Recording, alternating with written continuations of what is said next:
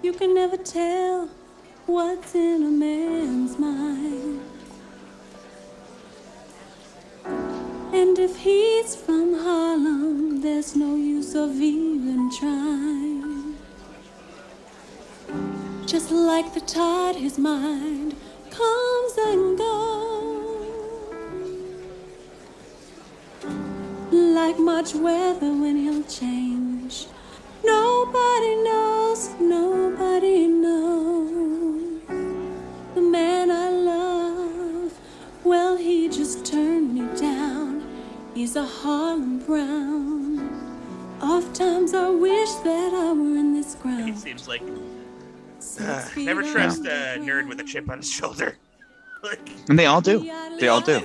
They all do. And I mean, this goes back to like that tweet from Elon Musk. It's like, how come there's so many shows about Silicon Valley CEOs who are sociopaths on TV right now? It's like, well, look in the mirror, my man. Yeah, it's because they're all sociopaths, dude. Because they're all sociopaths. They're all the literal devil with horns. Like, it's just like all nerds are looking for revenge. At some point, they're gonna take their revenge, and they're not gonna be polite about it. No, yeah, never. When a nerd takes revenge, it does not. It's like getting thrown in a locker and getting swirlies does have an effect. Yeah, it makes you the Joker. I'm sure all like bullying is all like cyber and different these days. All my bullying reference points are from like the 1950s and 60s. Yeah, I think I grew up in a semi-post bully. Like, I feel like even by my time in high school, like I wasn't middle school. Like, I didn't really get bullied in middle school or elementary school. And then there was like one guy that would call me Napoleon Dynamite because I had like big hair. Like, I had big hair. But then he got like, I think he got like expelled or something, and we never saw that dude ever again. So like, that the same thing happened with. I mean, that's what happens to bullies too. They get expelled and they get disappeared. Yeah, you know, like rare, like unless they're like real like rich kids or whatever. But I guess that's more movie tropes. But I'd never forget. Like, I was in this gym class freshman year of high school that was like Lord of the Flies. It was like an all boys PE gym class, and of course, like at that time in boys' lives, they're like everyone, even the nice boys, are utter ghouls. monsters. Yeah, well, you have to be a ghoul to survive a little bit. And it was like kind of like the gym teacher was like this like old man who kind of encouraged a healthy brand of and so like he's like, and this week we're gonna be learning like mat wrestling. It's like, you realize people are gonna get hurt. Like, there's legitimately going to be injuries here. But I'll never forget, like 2 weeks in, the big bully, he like threw a baseball at me. Wow. Because I was tinier, but I wasn't like, didn't display other characteristics, but I seemed like I could be pushed around. I caught it with one hand and threw it back at him and never talked to again. That's how you, and that's how you do it. That unfortunately, that's how you take down the bullies. You have to meet them with physical violence. Yeah, that's the truth. That's the truth. Not that I'm condoning any of that, but that worked for me. Yeah. Yeah, I don't even know. Like, yeah, I feel like, yeah, it's all probably just like cyberbullying. Yeah, it's all like, and it's all like really like subversive stuff. Like, you aren't like told like you're not invited to a party. Like, you're on Facebook and you see there was a rad party and everyone's in the photos, and they're like, oh, I didn't even hear about that. Like, I was so ostracized, but now they're like showing it to me in this like visually subversive way to make me feel bad. Yeah, because I'm still like Facebook friends with them or whatever, TikTok friends, and also or like whatever. in a way that avoids conflict. Like, I feel like, yeah, people are way less conflict prone now, or it's more like passive aggressive like that, where it's I'm not gonna like let's get back to the good old days where we're here around second period. There's gonna be a fight on the hill behind the school after school. Yeah, everybody be there. And it was like waiting for a boxing pay-per-view. It was like, I'm not involved. I'm just gonna go watch. This is gonna be great. Every high school needs a 6'4" kid named Torque. And on top of that, they also need like a 5'3" kid named Skeeter or Scooter. Yeah. Who they get in a fight, and Skeeter or Scooter, take your pick, lands one good punch on Torque and becomes like the hero of the afternoon at school. Ooh, yeah. He becomes like he's the main character of the week in the good way. Yeah, in a good way. Boy, what a David versus Goliath, but instead it's Torque versus Skeeter and or Scooter. And or Scooter. Hello and welcome to the award-winning podcast, The Academy, the show that discovers the absolute, undeniable, and scientifically proven greatest performance in your favorite actor's esteemed career. I'm Don Saunderson. I'm Patrick Remion. Welcome to the Academy, and welcome to Odds and Ends Part 1 week for Wesley Snipes. A lot of deeper cuts to get into with Mr. Snipes. He's been in a ton of movies. Did we screw up our bracket and miss out on a few? Maybe. Actually, this week the question is a little bit greater than it has been in our previous seasons. But we're going to get into it with three of his earliest films. We're going to be talking about 1986. 1986 is Streets of Gold. This predates you, Patrick, does it not? Yeah, no, I was but a thought in my mother's mind. They were considering it, talking about it. We'll see what happens. Maybe. Yep. Are we financially capable of it? I don't know. Gonna have to wait another 5 years, I think. That's what my dad said. We're going to be talking about 1991's Mo Better Blues, and we're going to be talking about 1992's The Waterdance. Very interesting films. This week. I'm happy I watched all of them. Yeah. Some are higher quality than others, but I think every one of these movies has something to offer. I think they're interesting. And I think you see different sides of Snipes that we don't see as much in the other brackets. You get this feeling with him too, that if you're like a studio executive or a critic or something, and you have to watch pretty much every movie that comes out, like when he starts emerging in these things, in these supporting roles, there's this feeling of man, this guy is stealing the show. Yeah. Every scene he's popping.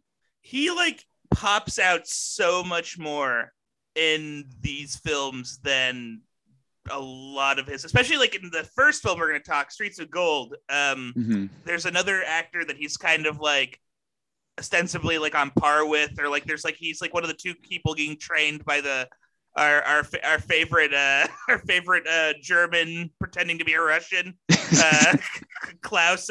How do you pronounce this fellow's? Brandauer. Let's go with Brandauer. Klaus Brandauer. There we go. A favorite syphilis provider. Yes. From out of Africa. He's the syphilis-filled heart of out of Africa.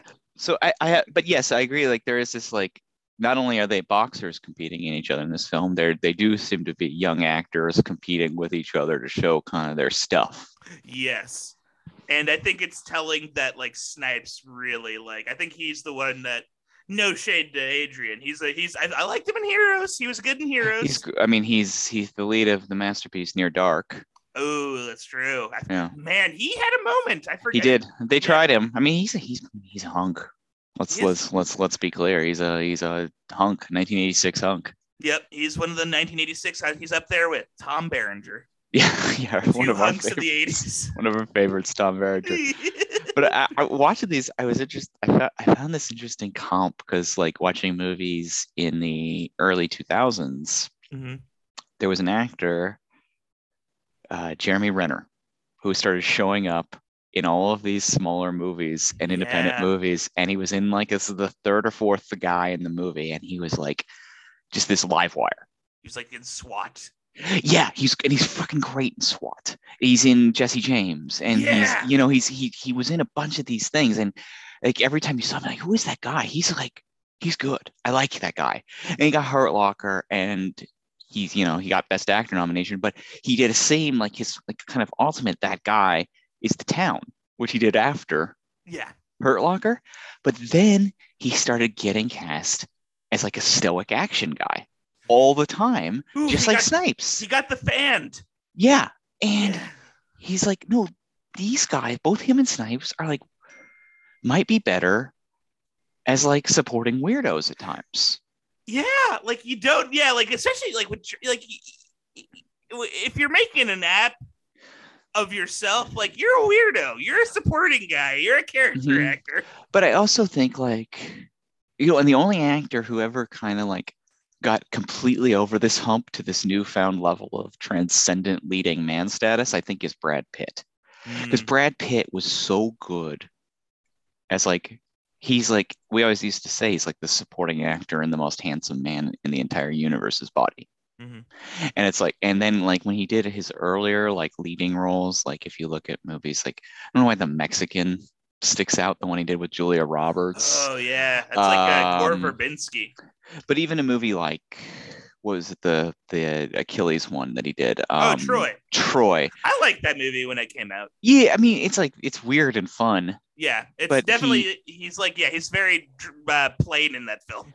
Yeah, and I think like, going back into it, like looking at even like The Devil's Own or 7 Years in Tibet or even Meet Joe Black or like Mr. and Mrs. Smith. But I think Mr. and Mrs. Smith, he found kind of his like, I'm a hunk, but also kind of this quirky stoner guy. You know what? And he was like kind of like working on finding a balance, and then he downplayed things like so like you move on to movies like even like Babel or Jesse James or Benjamin Button where he's like has downplayed things a bit. Right. He's like it's like no, I can be here and just kind of react. And I think he like but again this almost goes back to that Ryan Reynolds conversation. It's like how many actors do you let mature like this? It's hard and try all of these different things. And I think probably because he took control of his career and started like developing material himself, and Brad Pitt seems to have good taste in material. He's Plan B, right? That's his company. Or like something else. Yeah. Okay. Yeah, and even the stuff that they've produced that he wasn't in, like Moonlight comes to mind. It's like that's very interesting. Like that's the kind of stuff we want. Yeah, 100% from movies. He like I feel like you can tell he's matured as an actor by like the roles that got him an Oscar in like the 90s and the roles that got him an Oscar nomination in the late 2000s, early 2010s. Like he's playing pretty big in like 12 Monkeys. Yeah, because exactly. He's like very like it's such a feels like a very actory, like I'm gonna show my craziness. It's very like which I like those roles. I love I like all those movies. Yeah, exactly. But it's I think it is like a testament to his maturing and growth as an actor that he was willing to, like you said, just play it kind of close to the chest. I mean, we watched True Romance on Valentine's Day last month. Jen had actually never seen it before, so it was kind of fun to watch that. But there's those scenes where he's the Floyd, the stoner on the couch, who's Michael Rappaport's roommate.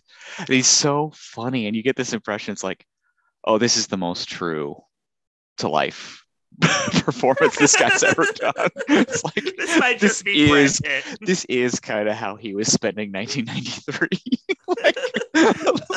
Also insane that he's playing Michael Rappaport's roommate. Yeah. I want to see them brought together again. But I mean, like, and now he's totally playing with house money. Like this new one he's in, the Bullet Train. It's like, oh, he just wants to do like a John Wick movie because he thought that looked fun. Yeah, he wants to. Yeah, but he's playing like kind of a weird kind of like stonery loser version of it. As much as like a world-renowned hunk can portray. Yeah, well, he's still being a total absolute hunk. But yeah, I mean, like, I think that's like the ideal, and obviously, he's like the only person ever who has reached that ideal. And I think like Jeremy Renner is still looking for it. But I think there is this kind of like, especially when you're in a Snipes or Renner position where you have been a supporting actor and you've gotten all these accolades, you do want to have like a shot at like the throne of being like the biggest and be the hero and that kind of thing. But I also think like hero roles tend to be boring comparatively and not as fun. Yes. I mean, you don't get to have your weirdo moments when you're playing the lead, when you're playing the voice of reason. And I think like for better or worse, if you look at the Marvel movies, guys like Chris Hemsworth and Mark Ruffalo have found a way to make their characters odder and a little more dynamic. And I don't know if Renner has done that with. I didn't watch the TV show, and I haven't kept up. But his early appearances, at least, were. I got the vibe that he was like, I think I have to play this guy real tough and serious.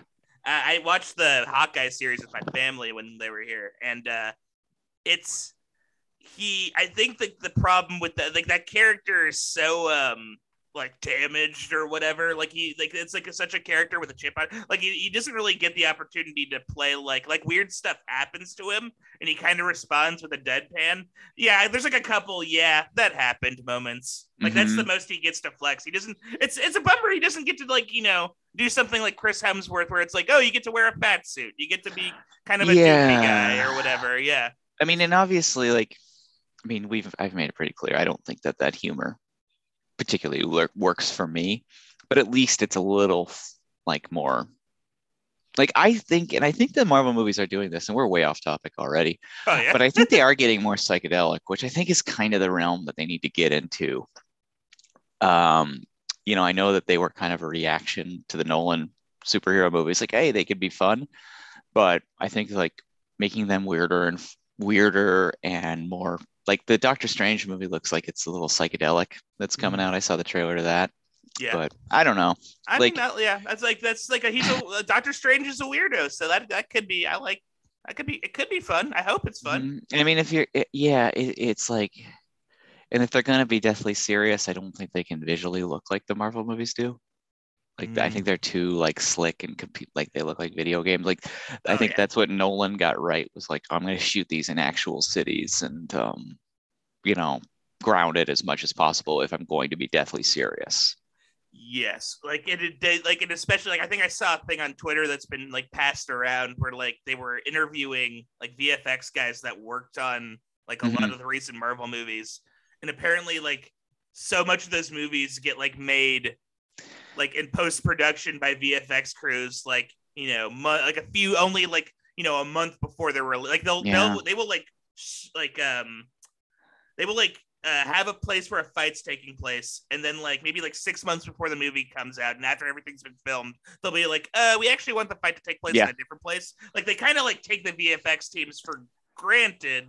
And I think just because you have this technology does not mean you have to use it. Yeah, or like, doesn't mean you can't like plan it better in advance, because like what happens is like the last movies, the VFX have been like particularly atrocious in my opinion, or egregious, like just the level of like they look like PS4 cutscenes, like the movies. I think, and I'm not a video gamer, and I think that's another reason why the movies don't appeal to me as much, because I was just thinking about it. It's like, okay, so you think about that, or you think about, and I know it's a totally different movie and all that, but like that scene, the big fight in Marriage Story, Noah Baumbach went out and found a shitty single dad 2-bedroom apartment to shoot that scene, and you could feel like it adds so much to like the quality of like that scene and the character. Like, we always, everyone jokes like New York City's a character in this, or or something, or the Red Sob is a character in Drive My Car.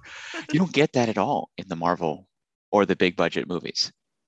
Like, they aren't anywhere, and that's a bummer, because like that texture, like, and to get in, all three of our movies today utilize their surroundings quite well. Yeah. They feel like, even Streets of Gold, like there are places where like, oh, this is like a real place, and there's like stuff happening. They shot in the neighborhood. It feels like they absolutely shot in the neighborhood where the movie's taking place. Yeah, it's like this like Brighton Beach, like weird. I guess it's like Russian or Jewish Russian. It's not like a deli. I think it's just like a Russian like dining hall.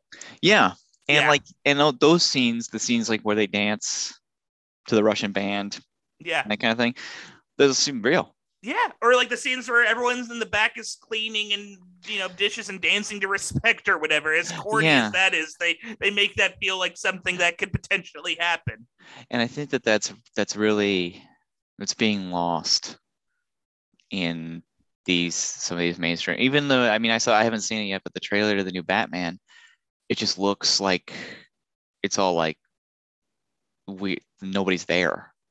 I mean, maybe I'm wrong. Yeah. Oh, yeah. No, it definitely feels like an abandoned Gotham or whatever. And there's like some cool, like, to give Matt Reeves credit, there are like, I feel like there are moments that feel like they shot in a real city, and like there's like a car chase that's pretty good. Like there's stuff where like and yeah, he's definitely on the better side of that, and he gets the respect I think he deserves. And I saw a clip from, I haven't watched any of his Planet of the Apes movies, but I saw they were playing one of them at Videotech the other day, and I was like, this has got a good look. It's I think his Planet of the Apes movies are pretty solid, or at least the second one. I didn't like the last one as much, with Woody Harrelson, but the one before that's pretty good in my opinion. But also, I hate to break it to you, but in Marriage Story, the room where he the house where he hits that was actually done in post. Originally, that was going to be on a beach, and then fuck. Noah Baumbach. Yeah, they were like, the producers like, okay, we'll just have to change it and be a bet. So like they did that they mocapped and Adam Driver. I was going to say I'm just actually reading up on it too, and apparently Adam Driver and Scarlett Johansson, their schedules due to Star Wars and Marvel work never aligned. So they actually never shared a scene together. They were in real disappointment there too. It's a bummer. They were in different rooms, and actually at a certain point, Adam Driver was just totally unavailable, so they had to get Andy Serkis. Oh, I saw that too. Yeah, there's a lot of great. Are you reading this too? That Ray Liotta was apparently just a total CGI design because he was off doing those e-cigarette ads or whatever. Yeah, well, they took his they took all the what they did was they took all the dialogue from those cigarette ads. Okay. And they gave it to ILM. And they were able to recreate his voice. And if you listen very closely, every line he says in the movie, he says in the cigarette ads in different ways. Different ways, yeah. And they just changed the tone. Jeez, I mean, movie magic, but are we in the uncanny valley, Noah Baumbach? What the hell, Noah? We're getting close. That will happen. I think it's scary. Like we're getting there. I think we're gonna end up. And they're gonna be so stoked to say like, can you believe it? Young Jack Nicholson gets to flirt with Brie Larson. Barf. I know. Oh my God. Betty Davis is back. And guess what? She's going at it with Chris Hemsworth. It's her in the Tupac hologram. Yeah. And unfortunately, folks, it's gonna happen. There's no way it's not gonna happen.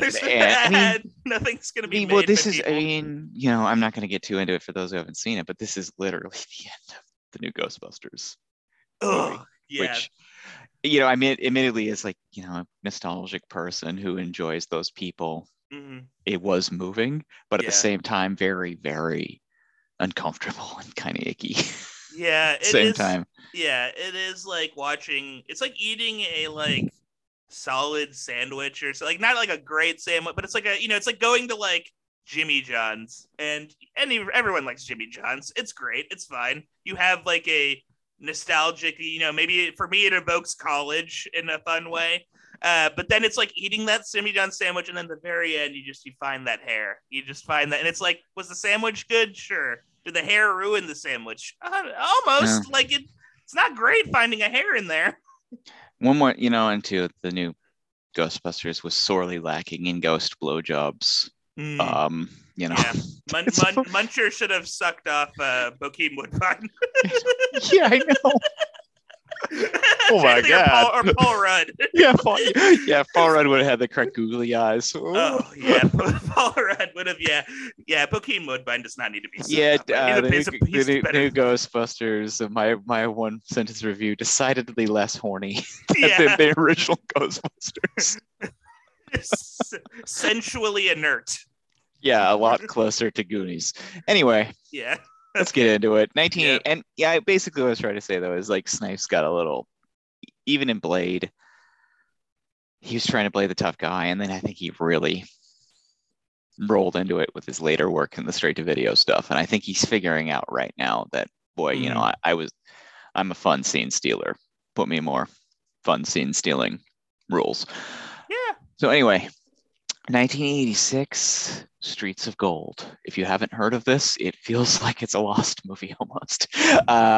We watched it on YouTube. That's where it's currently available. Looks like it's been up for 6 or 7 years. Yeah. No one, the distributor has not seemed to care whatsoever that it's sitting there. So if you want to check it out, it's there. Go to town. It's great. Artisan is just totally cool with this entire full-length feature. And it's not a bad rip either. No, it's not like because I feel like you'll sometimes see like rips of videos and like they're like zoomed in too much or like they're. I've watched movies that were taped off of TV that still had the commercials. Oh yeah. But you deal with it because it's hard to find, and if you're a movie freak. But this one, directed by Joe Roth, written by Deso Magyar, Haywood Gould, Richard Price. There's a big name, and Tom Cole. And you can feel the Richard Price because he gets these stories completely. But when you have 4 writers, things happen. The Clockers. This is not.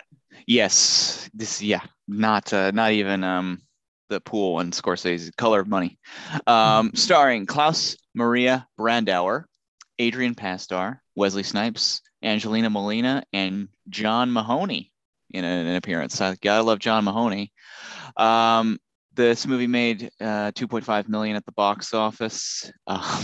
The Rotten Tomatoes situation is that it has a 31%. It does not. There is no consensus for this one, and it just feels like it's a bit of a forgotten movie. Basic storyline is a Soviet immigrant trains 2 Brooklyn Street boxers for bouts with the visiting Soviet team. Ebert said, Streets of Gold starts out to make a statement about the kind of person this Russian immigrant was, but it ends up using him as the backdrop for a tired Hollywood formula. Yeah. That's he sometimes I don't agree with Ebert, but this is like a total he nailed it. He nailed it in one go. And this basically, that is, Klaus, who we met, last year and fell in love with and out of Africa, is Meryl Streep's ne'er-do-well, philandering husband who gives her syphilis. Luckily, Bob Redford was around to give her a shoulder to cry on. But over the course of 17 hours, how long that movie was. But Klaus has arrived in America. He's clearly. Oh, did you notice that he seems to move into Sophie, Nathan, and Stingo's house in Sophie's Choice? Wow, I did not realize. You're right. Distinct vibes of Stingo's pink house. Yeah, that is definitely like the Stingo. The ghost of Stingo haunts those hallways. I once lived here. He shows up as a 90-year-old man. Help me move my cans of beans. I have a long story to tell you. Let's talk about it over spam. Spam. That's it. Not beans. Spam. There was once a man here who was a lunatic, and once the most unlucky woman in the history of the world lived here. Why am I the one haunting it? Those people had way more troubles than I did. Weirdly enough, their ghosts have not been seen. I'm still here. Did I make it as a writer? No. Anyway, so Klaus plays Alec, who we slowly learn was a championship level boxer in the Soviet Union, but was discriminated against by the coach of the Soviet national team despite being the best boxer because he's Jewish. Yeah. And so he has come to America. He's drinks too much. He starts working in a kitchen. But he sleeps on the beach. Things are not great. Yeah, he's not doing Alec. well. Yeah. And one night he's on a drunken stroll and comes across one of these only in movies, giant warehouses with a lot of noise coming out of it. Yeah, they stopped production of Lava for one day just to have this boxing. And he's found, and he somehow has drunkenly wandered onto the set of Undisputed. Suddenly he's in that space prison. Yeah.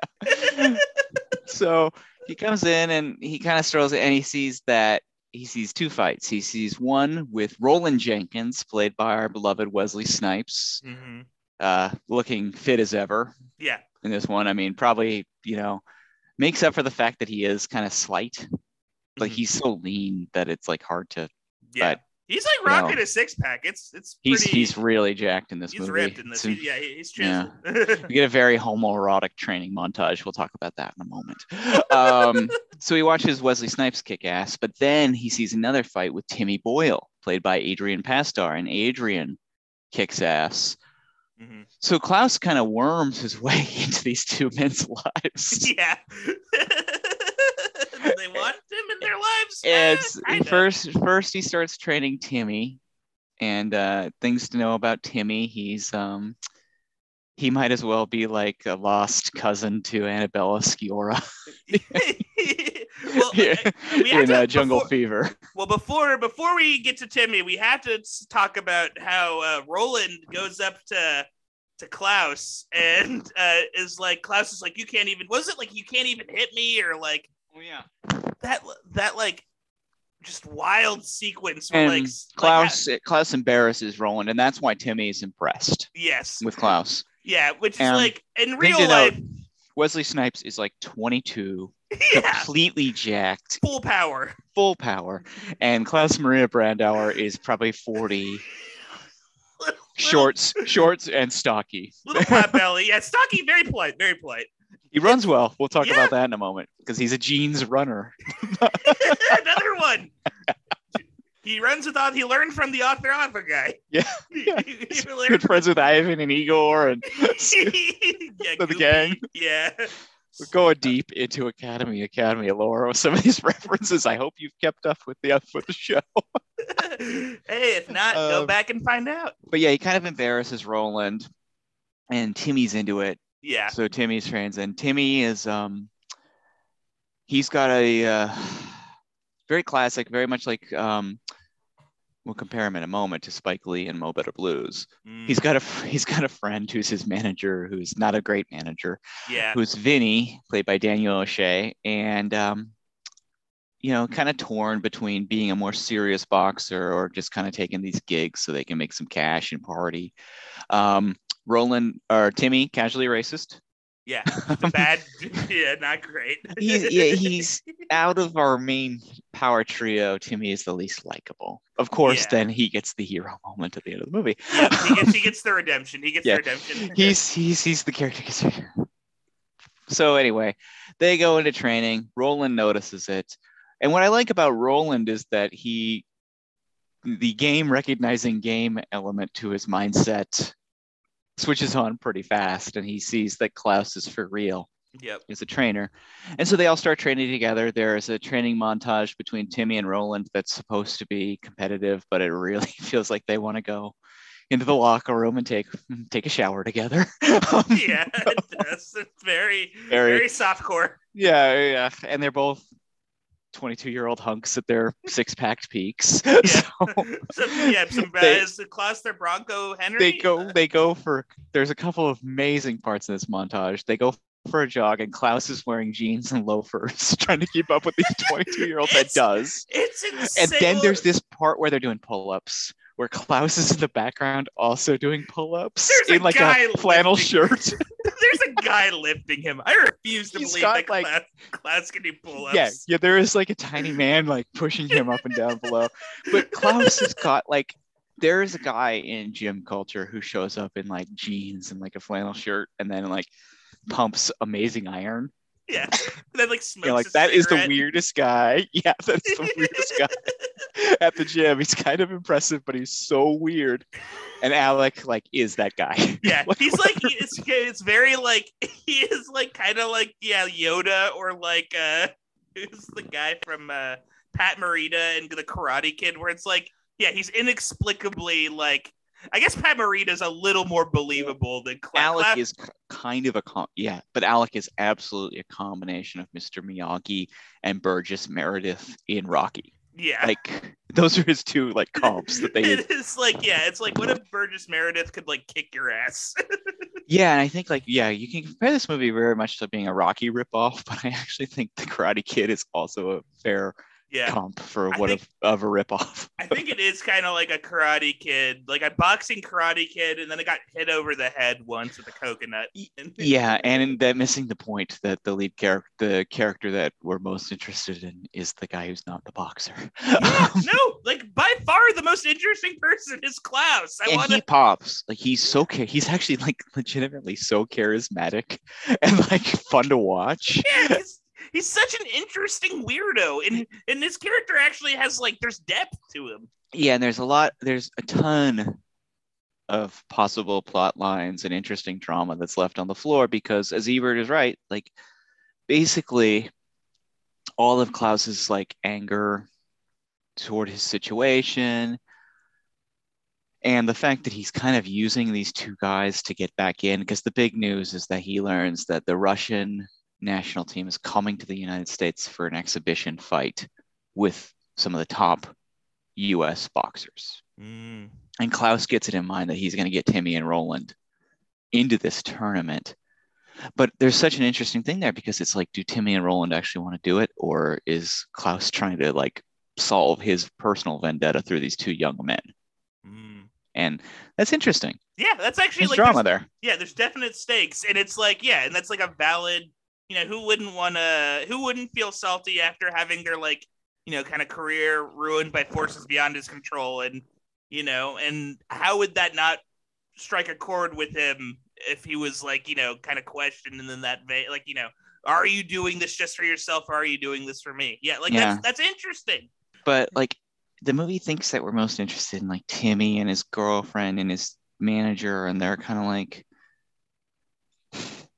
interpersonal drama and that kind of thing.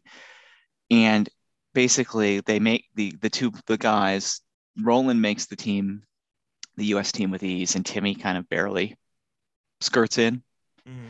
And then Timmy's manager shows up at this victory party, this wonderful victory party at this Russian bar, that's super fun and feels very grounded and real and of the place that it was shot. They get in this street fight and Roland gets knifed across the hand and knocked out of the tournament. So Wesley, who's popping, who's scenes with Klaus, they're like riffing off of each other and like going cool high fives and they're like laughing and like they're genuine camaraderie. Yeah, Wesley is sidelined for the rest of the movie, to the point where most of his scenes the rest of the movie are him as a fan in the crowd rooting Timmy on. Yeah, a lot of thumbs up. Is this satisfying? No. No. Because Wesley is, from the jump, this is like one of his first big parts. He's terrific. He's fun. He captures Roland perfectly. He's got that Snipes cockiness but endearing quality that we've seen, like the White Men Can't Jumps of the world, or Major League too. But he's sidelined with this hand injury, and all he wants is a ticket to the big fight. So we get to the big fight. And Klaus, I love it, but that's like the thing. There's so much on the table. Klaus literally goes into the Russian locker room and attacks his old coach. Yeah, it's awesome. It's great. Rules. This happens there's only like 20 minutes of the movie left. Mind you, folks, this movie is also 95 minutes long, and one of the few movies that's like could have popped another 15 minutes on there for a little bit more character development and probably would have put you in a good spot. Yeah. Also, frankly, drop one of the boxers. Yeah, that's what I would have done first day of writing. Is you don't need to. It's just too much. Yeah, it's hat weird. On hat. Yeah, except it's two hunks on hat. Yeah, hunk on a hunk. It's classic hunk on a hunk scenario. Yeah, you all know it. Yeah. But if it was just, it's simple. Simple thing here.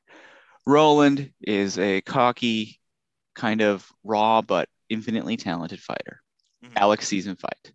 They go back and forth on trying to see if they're going to work together. They finally do. Roland has a crazy manager. Yeah. The Vinny character transplant him to that. Then you get to the big fight. Oh, and then it turns out the Russians are also racist in addition to being anti-Semitic, which gives everyone a reason to really root against the Russians, they're the and baddies. everyone a personal stake in wanting to defeat the Russians. And then you still have Roland win, but you also have Roland fight someone who's not a 57-year-old man. Getting to that. Oh, God. Yeah. Klaus alludes to that the Russian guy that Timmy's supposed to fight is an older fighter. When he turns around, it's like, no, this is a grandpa. Like, what is this? Is this fucking grudge match? What's happening? Like, where do they find this guy? Was this the only guy available? Like, they have to do better than this. This guy clearly like came up with Klaus in the Russian team. And if they wanted to do that, then have him be the guy Klaus attacks in the locker room. Like, yes. Have it be more personal between Klaus and the old Russian boxer. But, and then they get the final fight. It's a classic final fight, except it's actually kind of, I don't know. I mean, Joe Roth is a very, very, very successful person in the film industry.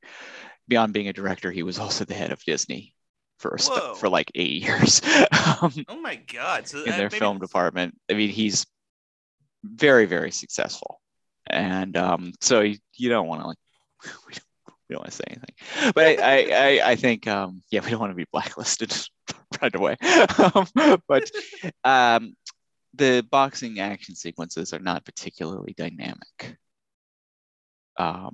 compared to even those of its time, like the Rocky sequels.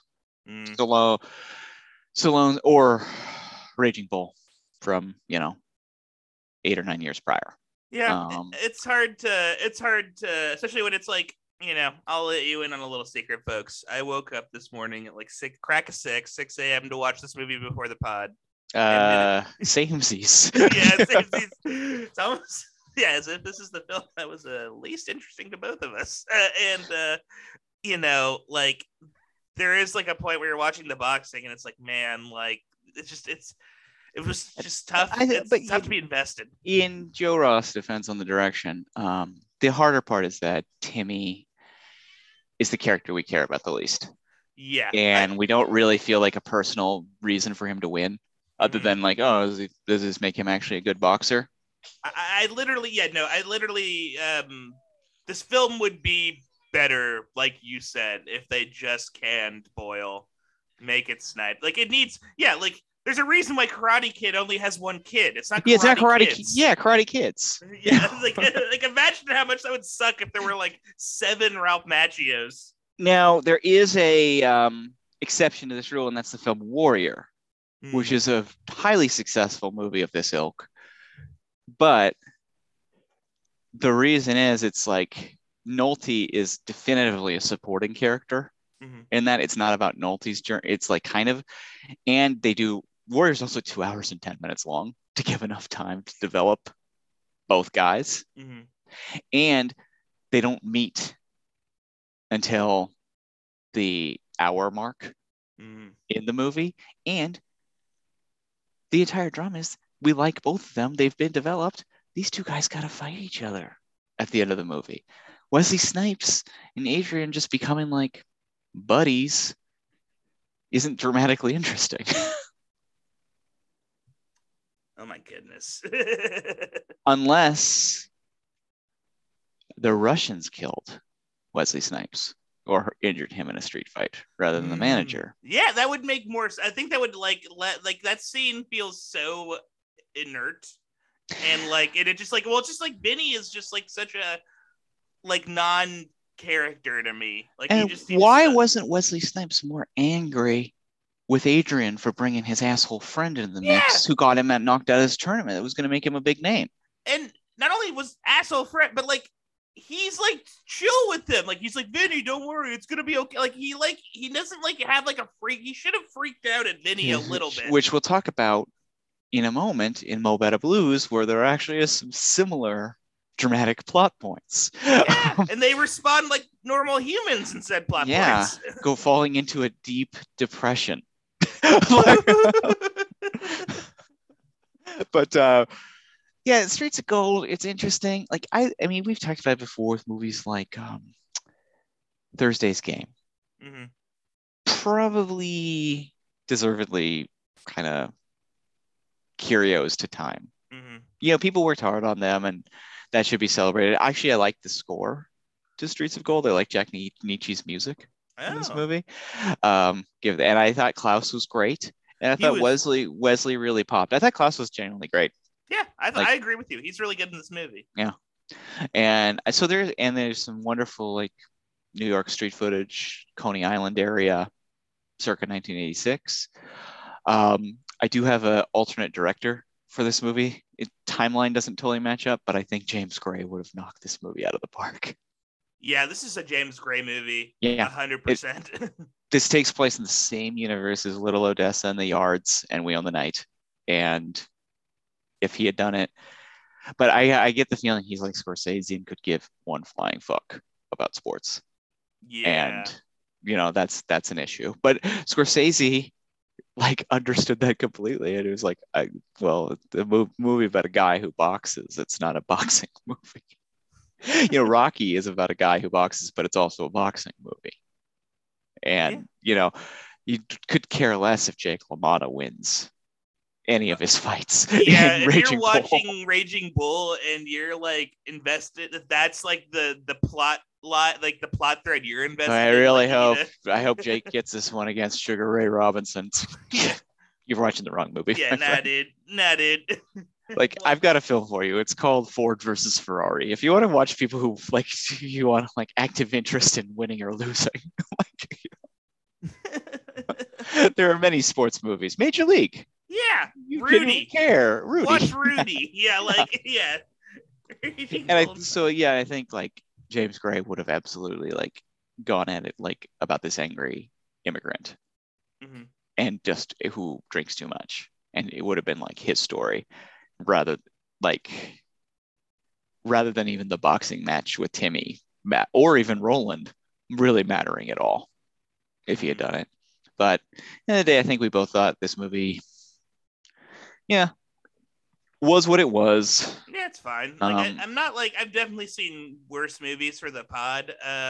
Will I ever revisit it again? Probably not. But yeah, I mean, it's relatively forgettable, probably. But also, we'll remember now, solidifying Klaus Maria Brandauer as an Academy favorite. Yeah, he's and cemented. we hope to see him again some point in the future. I don't think he's on the schedule at all. Yeah, but his filmography is like very unique. Well, I mean, this was his first movie after he got nominated for Out of Africa. Out of Africa is probably his biggest US role. Mm-hmm.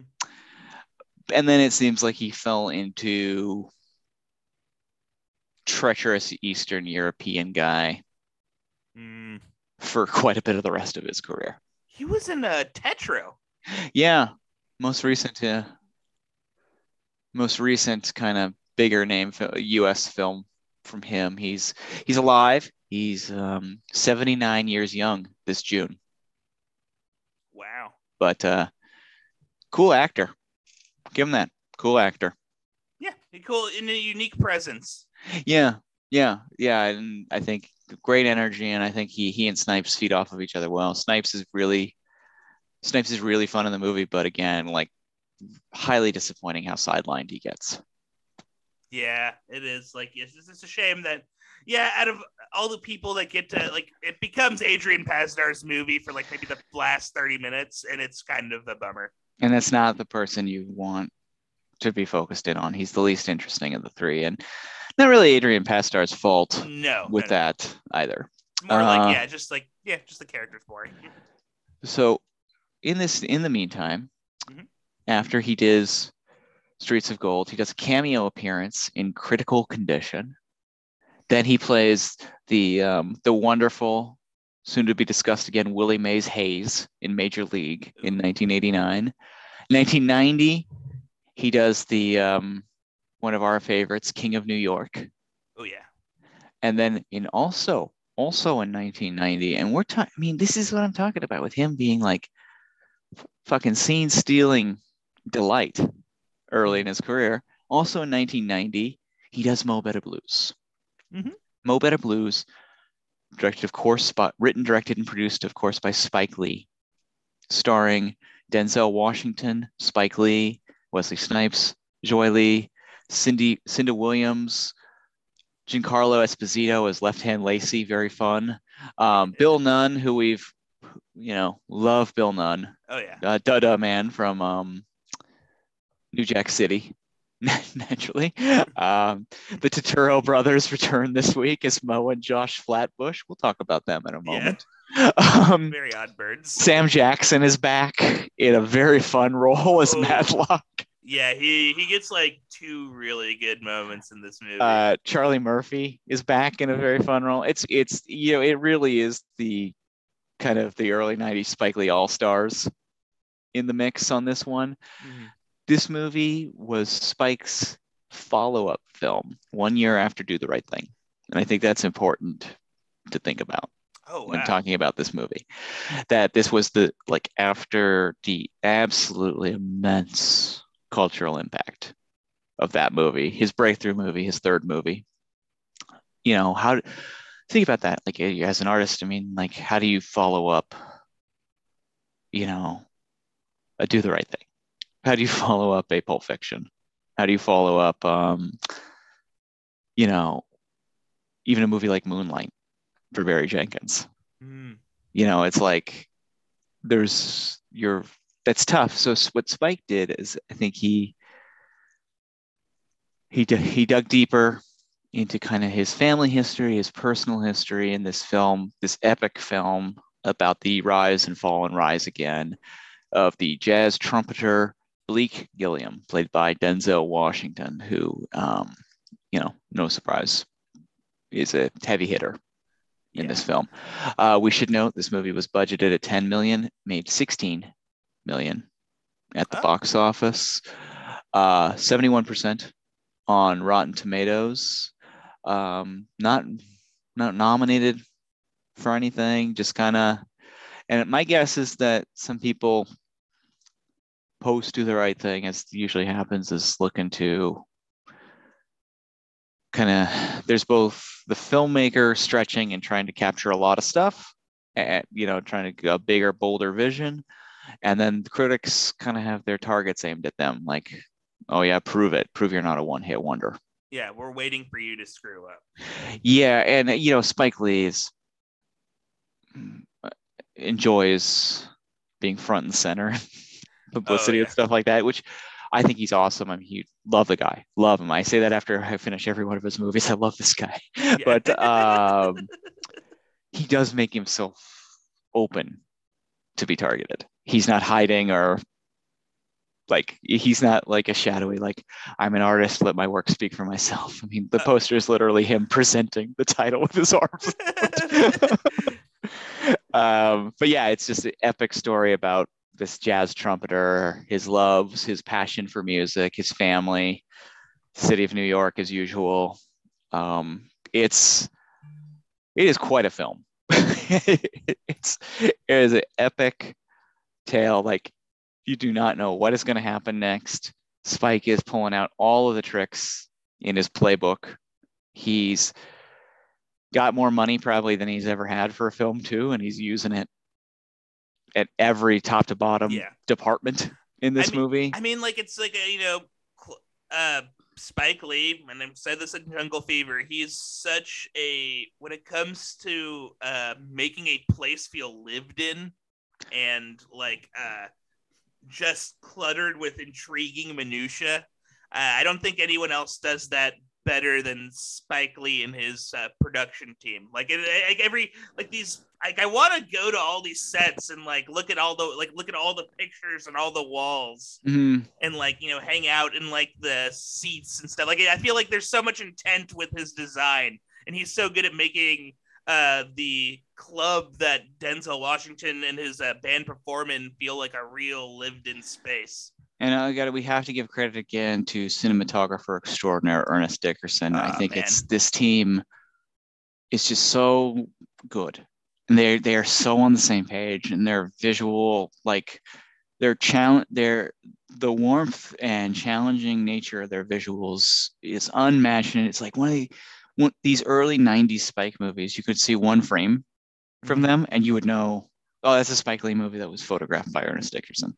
Yep. 100%. Yeah, which It's is like, so cool. Yeah, there's a very few, like, I feel like cinematographer direct. It's like the Coen brothers and Roger Deakins, Spike Lee and Ernest Dickerson.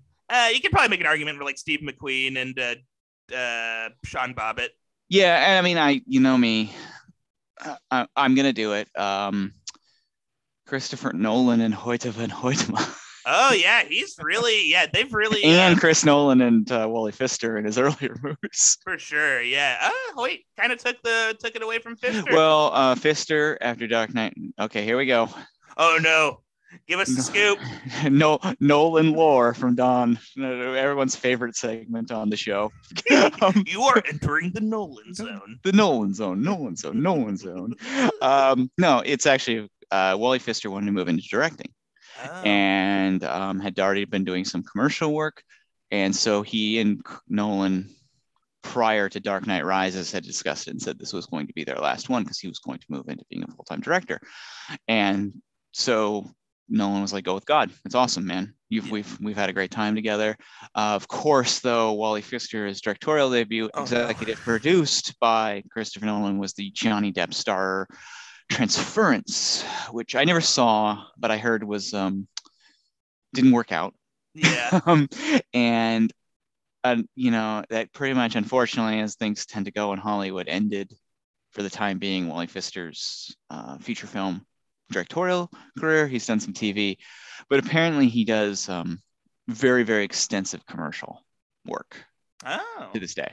But I always really liked his images in the Nolan ones. I think that they're so clean and so like unencumbered, but they're chilly, you know, which kind of matches Nolan's nature. But regardless, you know, I think that both Hoyte and Pfister kind of inherent as this relationship should be, in the same way Roger Deakins understands the Coen brothers and Dennis Villanova and Sam Mendes. Yeah.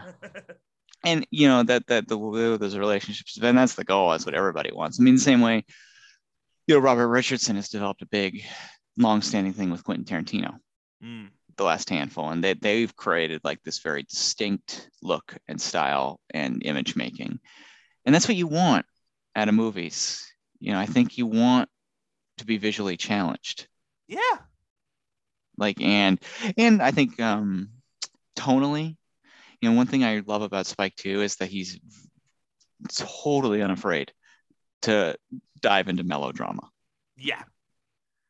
Like, it's quite striking actually with these last two, just to be reminded of that and be like, man, he's just like willing to like have people like wallow in their emotions and like, you know, people will break down and cry and like and the way the music swells and the way the camera will swoop in on them.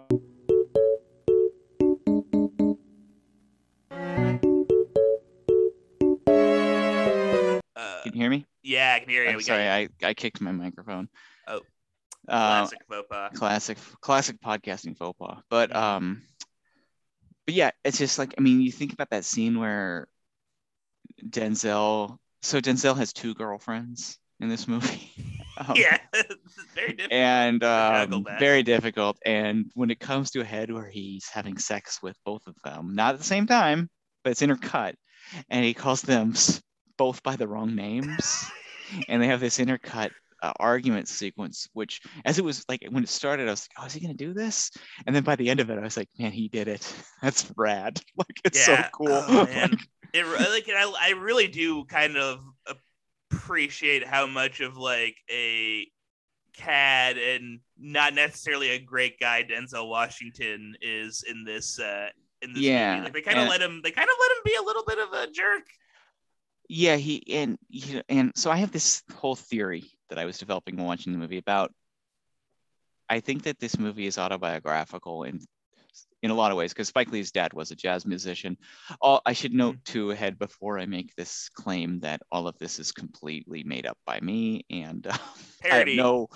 Yes, we'll call it parody for the moment, because I have no idea, and if any of this is true. But it's just the vibe I got from watching the movie is that Spike Lee is an incredibly driven.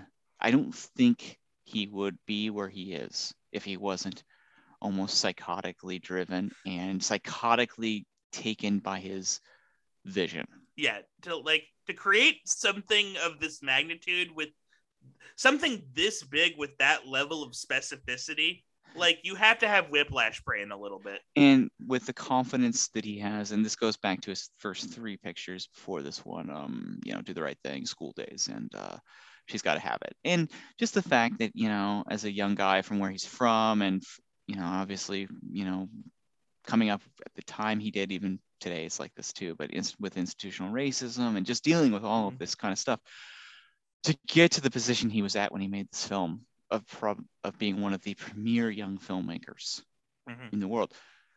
And frankly, it doesn't matter kind of who you are. That's hard to do and requires a drive and a almost religious belief in being able to accomplish it. I saw that a lot in Bleak and the way he used trumpet and his music. And I'm wondering if Spike Lee was looking at his obsession and how it had gotten him this far and how he had succeeded this far, but perhaps in his personal life, with whether it's in personal relationships or friendships or family, he had let that end of his life suffer. And it was in the process of writing this that he recognized that the importance of that part of your life as being that balance, and perhaps saying, yes, I wanted this drive and this drive to succeed in my art, my creativity, but I also really need to be fair and recognize the joys that come with family and friends. Well, it's especially when in this movie, spoiler alert, but it's so easy. It's so easy to lose the former, and when you lose the former, all you have is the latter. And I think he does a good job of demonstrating that in this film. Yeah. I mean, in the basic plot line is Denzel is balancing these 2 women, his career, infighting in the band, and his manager, played by Spike Lee, who is, of course, known as Giant, and got to hand it to Spike Lee to allow himself to be ripped on for his height as much as he is in this film. He is like, it is very much what we were talking about very early on in the beginning of the podcast. Like, he is like the nerd, he's the Scooter, Yeah. He's but like with no witty repartee or like. He's kind of, I mean, we've seen this trope in movies. It's always a good one. He's kind of the troublemaking loser friend. I mean, this goes to, like De Niro in Mean Streets. I was going to bring that up too, actually. Yeah, very much. Yeah, except not nearly as fatalistic or like deranged. Yeah. I mean, Spike's problem is he's kind of a dork with a gambling issue. De Niro's a true blue lunatic. Yeah, he is like, And the tough part is Harvey Keitel isn't his talent, doesn't have the talent on the trumpet. There's no, man. If halfway through the movie Harvey Keitel just like busted out a trumpet. And showed like any level of skill other than just trying to, his greatest skill is making excuses for Robert De Niro.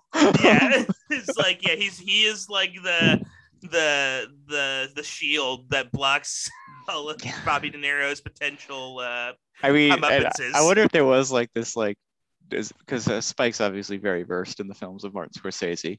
I mean, De Niro's introduction in Mean Streets is one of the all-time actor, De Niro had been in a handful of things before then, but this kind of establishes the De Niro persona in Mean Streets. And the first scene he's in, he's putting a bomb in a mailbox and like running away giggling, and it's like that's how he has lived his career for the last 50 years since that moment. It's kind of like set the tone. It's absolutely terrific. And I was wondering if did he think about doing that with Giant, giving him some sort of thing? But basically, Bleak's dealing with all this, and it all kind of comes to head in Giant has all these gambling debts. Sam Jackson's kind of this like street tough who's like gonna break Giant's legs. And they get in this big fight. They're beating the hell out of Giant. And Denzel comes out after a ripping solo, mind you. Yeah. Probably the best solo of his life. And no accident there that Spike did it that way.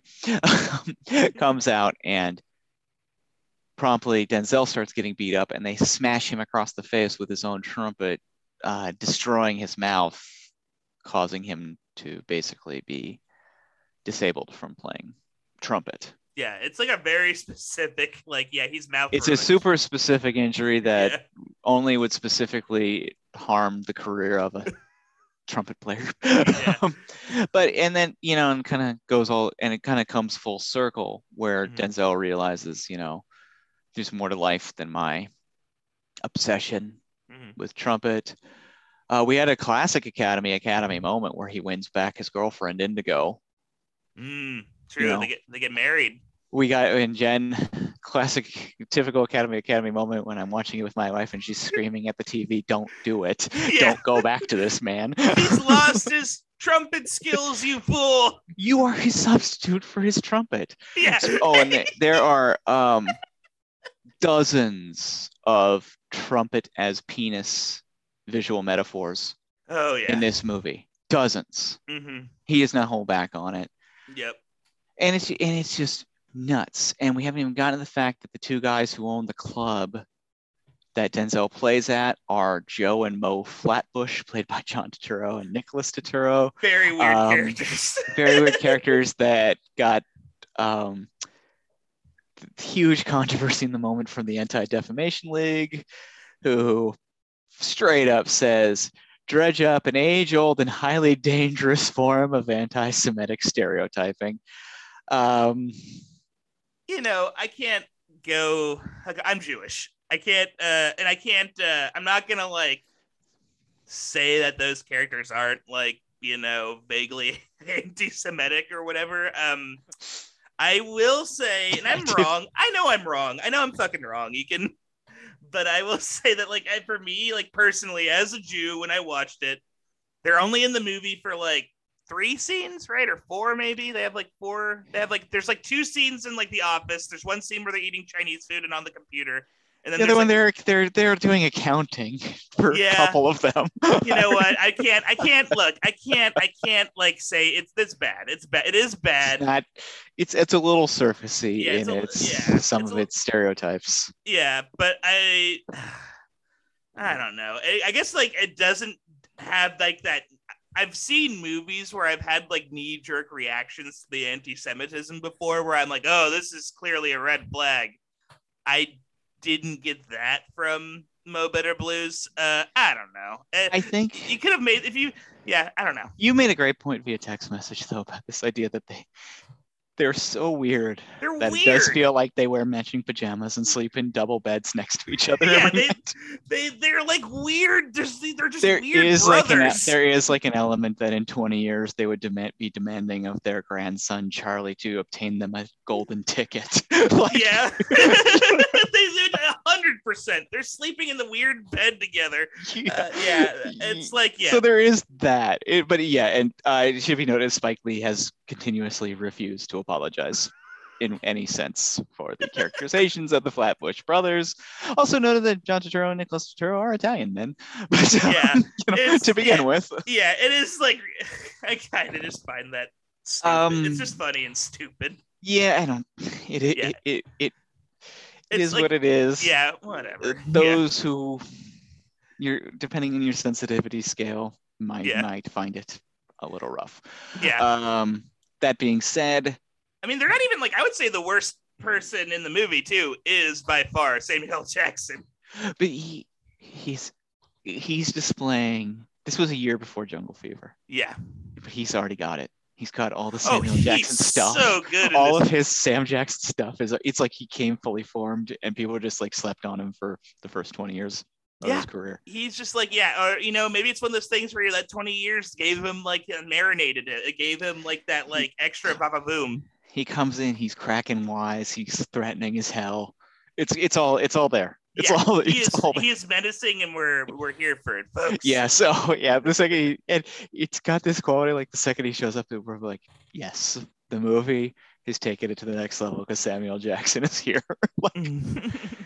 It's a blast. This movie, his movies are not boring. They're so wildly kind of fun and just wild and enjoyable and jaw-dropping and tonally just up and down. You got to hand it to him. Oh, He's one of a kind. We have to talk about Snipes' performance. We're gonna get there. We're now going there, heading there. The prelude, the introduction to Mo Better Blues is over. We got to get to Wesley Snipes as the wonderfully named Shadow Henderson. Oh yeah, that whole everyone's got great names in this movie. Yeah, the whole I love that whole squad. I also like that. Just the last note before we enter the Snipe zone. I love that like there's a weird timeless element to this movie where where it's like there are computers in this world. Like the Tuturos are on a computer at this point. The Arsenio Hall show is on the air. Yeah, they reference the Arsenio Hall show, but it's like so weird. It's like this is a world where like the cherry poppin' daddies are like as popular as Michael Jackson. Like they replace or the cherry poppin' daddies like wrote how the cultural what is culturally important in the United States. This was ghost written by the cherry poppin' daddies. But everyone's got like these wild, like colorful suits. Jazz has never lost its cultural impact. It is still the most popular form of music in 1990, which I mean, it wasn't. I don't think it was. I don't know. A little movie called The Mask disagrees with you. Oh, that's true. Yeah, Cuban Pete would disagree with us on that. Cuban Pete. We are right around the corner of the swing revival, but 1990 was kind of the heart of Guns N' Roses, Metallica. Yeah, this is like Madonna and Michael Jackson country. Like... a lot of people that had just come from a Winger concert that went into Mo Better Blues and were like, "What the hell?" Yeah. So it's just strange. I mean, it's strange. Like it both feels like it takes place in a very specific part of New York, as all of Spike Lee's movies do, but also on a different planet. Yes. Planet Jazz, yeah. But it's like this, like I really love that. I've been reading this book about Billy Wilder recently, and they were talking about Ernst Lubitsch, the comedy director of like the 30s. And he had this set at the Paramount Studios, and it was called Paris Paramount, where they were shooting, and it was claimed to be Paris, but it was like weirdly different, and it was clearly a set also in like Hollywood and stuff like that, and like this otherworldly quality of like it is, but there's something slightly off and it's not. I like that in movies. It takes me into a weird spot, like the New York of Eyes Wide Shut that Kubrick shot completely in England. It's like, okay, you claim this is New York. It kind of looks like New York, but there's nothing in New York that is like this at all. Like it's very like, I like it. I think it's kind of cool. Like this, like it gives it this like sheen to it that feels different. And this movie, frankly, a lot of because like Spike Lee is playing in this like hyper real sense, this movie's kind of the same vein Scorsese does too in his New York movies, especially as he got more money to get flashier. Sure, Wolf of Wall Street is definitely not just like a vanilla.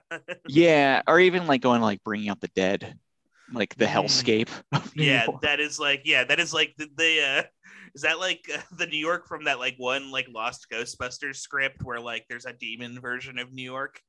Yeah, but it just like it gives you this sense, even if the place isn't real, it's still like a place. Yeah, like that, like you understand like the rules. Totally, they do a good job of setting out like this is a world where like jazz is on top. And they're like, people love like they like if you gamble too much, you're gonna lose some limbs. Like there's everything's kind of set up pretty well. What's cool about it is, and this goes through all of Spike Lee's movies, what's interesting to Spike Lee as a human being in real life is what is interesting to everyone in all of his movies. His like whenever he went, whether it be like jazz or basketball or like sports, music, like his taste and all those things. That's what they do too. Like his interest at the time kind of just dictates where the world leans towards. No one like kind of disagrees with him. on any of it. It's like, yes, like, and obviously some people would say that's like very self-centered and not particularly creative, but I love it.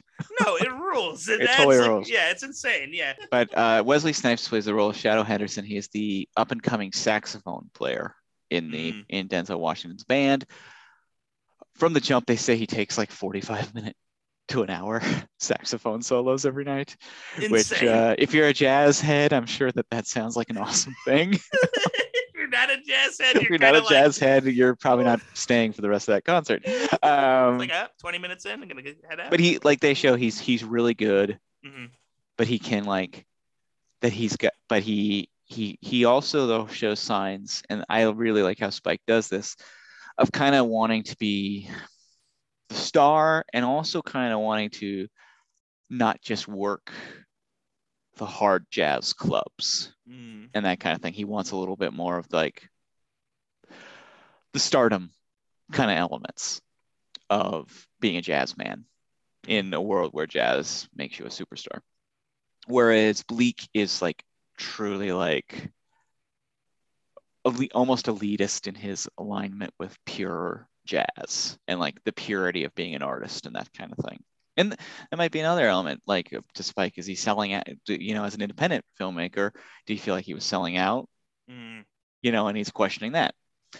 But I love Wesley in the movie.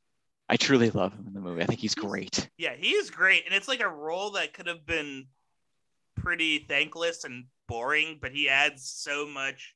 I think he adds so much of himself to it. Like he makes that part pop. And the fact that like he has animosity towards Bleak, but it never. But he also kind of respects his artistry too. It never festers into something dark or like, Shadow never like, attacks Bleak or something like that. Like, yeah. When I noticed at the end too, when Bleak gets attacked, Shadow's the first one there to take care of him. Yeah. And obviously there's a lot. So Shadow's a ladies' man, one of Denzel's ladies, and Shadow, Clark is her name. Clark Betancourt, another good name, an aspiring singer. Her and Snipes end up hooking up. And then after Bleak's injury, Snipes kind of takes over the band. And it leads to this really amazing scene where Snipes invites Denzel to come and play the show after Denzel's kind of recovered. So a few things I noticed that were really cool in this scene. The sound of the band is decidedly less traditional. It's a lot smoother in the scenes before Denzel joins for the jam. And when Spike pans over the crowd is like all white people. Yeah. And he doesn't do it like in like a classic. He doesn't, like, surprisingly, because he hits you over the head with everything else. He keeps it very subtle that you're just picking up like, oh, there is a shift in kind of what they're doing in the audience and kind of the reception to it as well. Well, that's the thing too, is like Shadow's like, I want to be successful and I want to, sell, like, I want to make what he's not doing it for the art necessarily. Yeah. And Clark is singing with the band now at the end of it too. Denzel's ex and Snipes' current girlfriend. And Jen was just yelling at the TV again on this. He said that Clark's haircut for the scene reminded her of the Bride of Frankenstein. And she was like, who did that? Who did that to her? This is embarrassing. This is painful. Yeah, the hair was bad. And I gotta give a big rec. The woman who plays Clark, Cinda Williams, is in this other film called One False Move. I don't know if you've seen that, Patrick, before. No, I haven't. Absolutely fantastic 90s neo-noir movie. It's a Bill Paxton joint, right? And yeah, one of Bill's greatest. And he's the lead in that one. We should do a Paxton bracket. That'd and really she was once married to Billy Bob Thornton. She's one of his ex-wives. What? And he wrote and starred in One False Move. Like, Sling Blade again? Like, how does he get away with it? He's a charmer, from what I've heard. I know someone who's met him and and hung with him a bit. He's a charmer. God damn.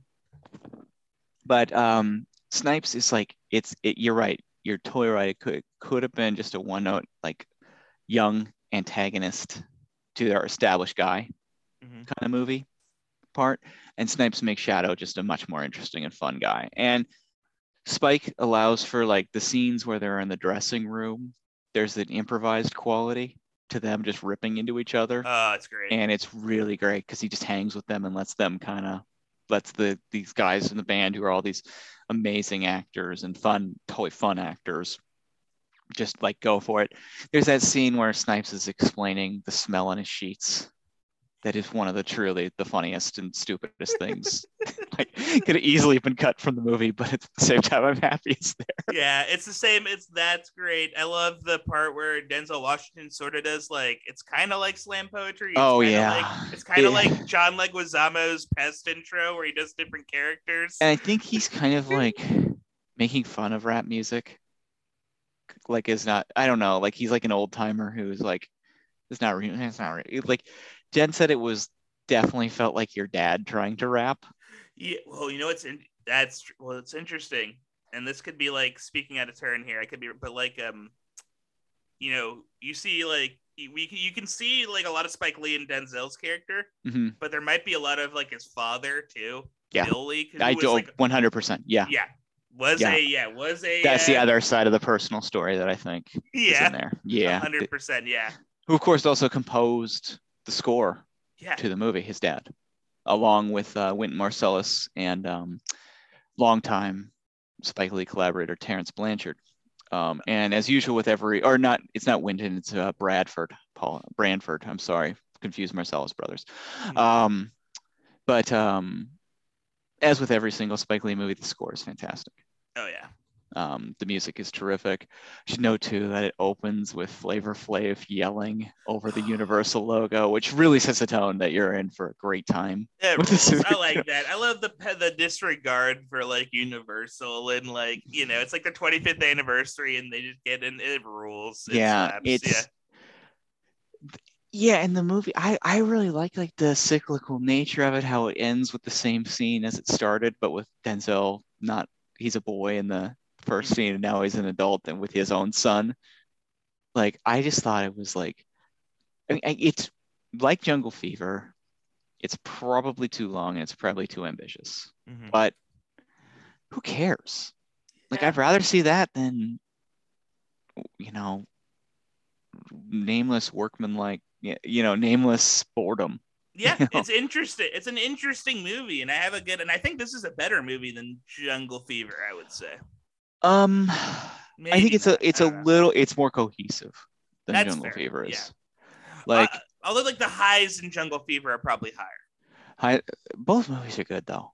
Like, I like both of them. I think I like this one more. I think this one's a little more entertaining. And I think it probably helps to have any movie that has Denzel Washington is assisted greatly by having Denzel Washington. The charisma level of your movie goes up 50%. Like, he's really good in this movie. He's when wouldn't he be? But he's just terrific, and you love to see him young too. Like, because he's always been anyone who likes movies, it's like constant in our lives.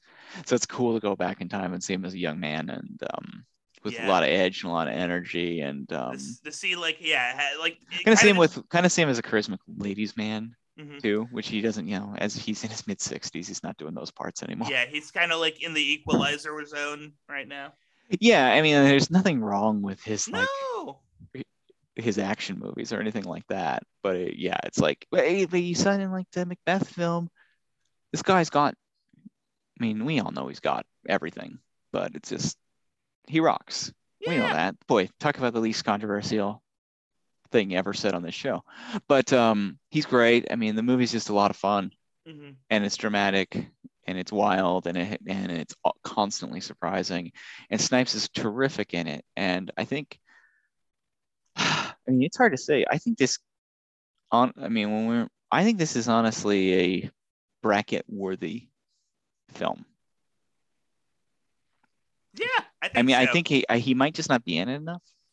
I I think, like, I mean, I'm trying But to if think. but if we Yeah. did Willie Mays Hayes, he's in it more than Willie Mays Hayes is in Major League. Yeah.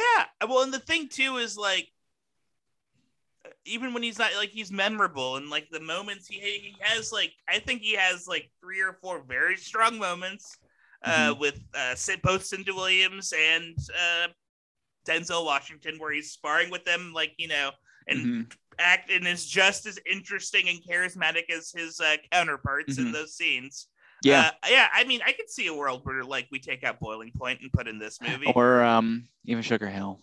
Yeah, take out Sugar Hill. Put in Mo Better Blues. Yeah. Yeah.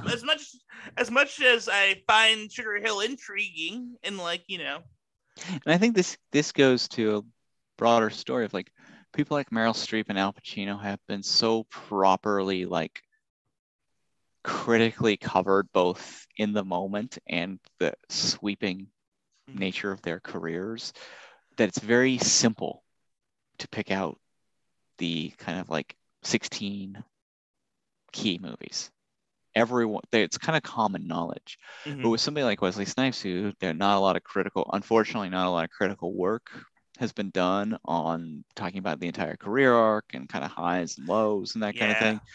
We're coming at this at a very, like, we're kind of almost inventing some level of this. Yeah, 100%. And so there's frankly, we'll say it, there's going to be mistakes, I think. Oh, for sure. Compared to the previous 2 brackets in terms of deciding on what should be in. And I think I still think our bracket's pretty solid. Like, I don't like as if does Mo Better Blues probably deserve to be on the bracket? Sure. But would it have made it? I don't think it has, like, legs. I mean, I don't know. It doesn't, like, stand out. Like, I don't think we've seen. I think he's been phenomenal in a lot of these supporting roles. But I mean, are they going to top White Men Can't Jump or New Jack City? No way. I don't. It's doubtful. Yeah, but this is a great one. If you've slept on this one and your Spike Lee, catalog of watching, check it out. I'd say. Yeah, I think it's a cool movie. So, very next year, Wesley does Jungle Fever and New Jack City in 1991. We could call it 1991 the year punk broke, but also the year Snipes broke. I think. I mean, 2 definitive, full-scale leading man roles in New Jack and Jungle Fever. And, we've covered them. We'll be covering both of them again soon enough.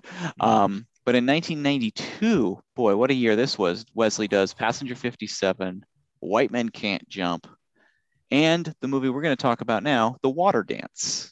An excellent year, 1992, for Wesley Snipes, 30 years ago, this very year. 1992's The Waterdance, directed by Neil Jimenez and Michael Steinberg, written by Neil Jimenez, autobiographical, too. Co-starring Eric Stoltz, Wesley Snipes, William Forsythe, Helen Hunt of As Good as It Gets, William Forsythe, of course, of Dick Tracy. Flat Top himself. Elizabeth Pena and Grace Zabriskie, when she's not piloting Drop Zone's airplane, she's playing William Forsythe's mom. Oh my God. I did not realize that. Oh, that is 100%. Yeah, lady. Yeah. Yep. Good to see her as always. This one budgeted at $2.7 million, made $1.7 million at the box office. Does have a 94% on Rotten Tomatoes. It won the Audience Award for Best Dramatic Feature and the Waldo Salt Screenwriting Award at the 1992 Sundance Film Festival. And it was nominated for 4 Independent Spirit Awards in 1992, Best First Feature and Best Screenplay. It won both of those. It was also nominated for 2 people in the Best Supporting Actor category, William Forsythe and, of course, Wesley Snipes. Pretty simple story here. It's Joel Garcia, who Eric Stoltz plays, a writer who has a hiking accident and is paralyzed in the hiking accident, and he's sent to a rehabilitation center for both body and mind. And he meets a collection of other people, all men. I guess they put all the dudes in one floor, but who are also recently been injured or that sort of thing, and now are all using wheelchairs. And it's kind of all of their kind of struggle with their new lives, Basically, would you say that that's pretty apt? I'd say that's like, it's like the struggle with their new lives, learning how to navigate a world, in a wheelchair. Like, it's very much like one of those type of films. Like, there's not like it's not like there's like, it's not like there's a goal they're trying to reach or like some sort of tournament in the end or something. It's just how to continue living. Is basically, and all of the characters that we meet that are, especially our three main guys, are pretty they kind of all seem to live out loud pretty heavily when they were in their earlier life, and now it is a struggle for all of them. They're big personalities, and it's a struggle for all of them to kind of reconcile where they are now. And so, in addition to Joel, who's Eric Stoltz, we meet Raymond Hill, who's played by Wesley Snipes, a very, very friendly, flirtatious man, utilizing all of Wesley's kind of charisma and fun, kind of cocky skills, but also with a wonderful kind of sad melancholy just bubbling right below the surface. And we meet William Forsythe, who plays Bloss, a Harley riding man's man. Oh yeah. Who is now, and it should be noticed, quite racist. Oh yeah, I would describe his character as like evil Gomer from Full Metal Jacket.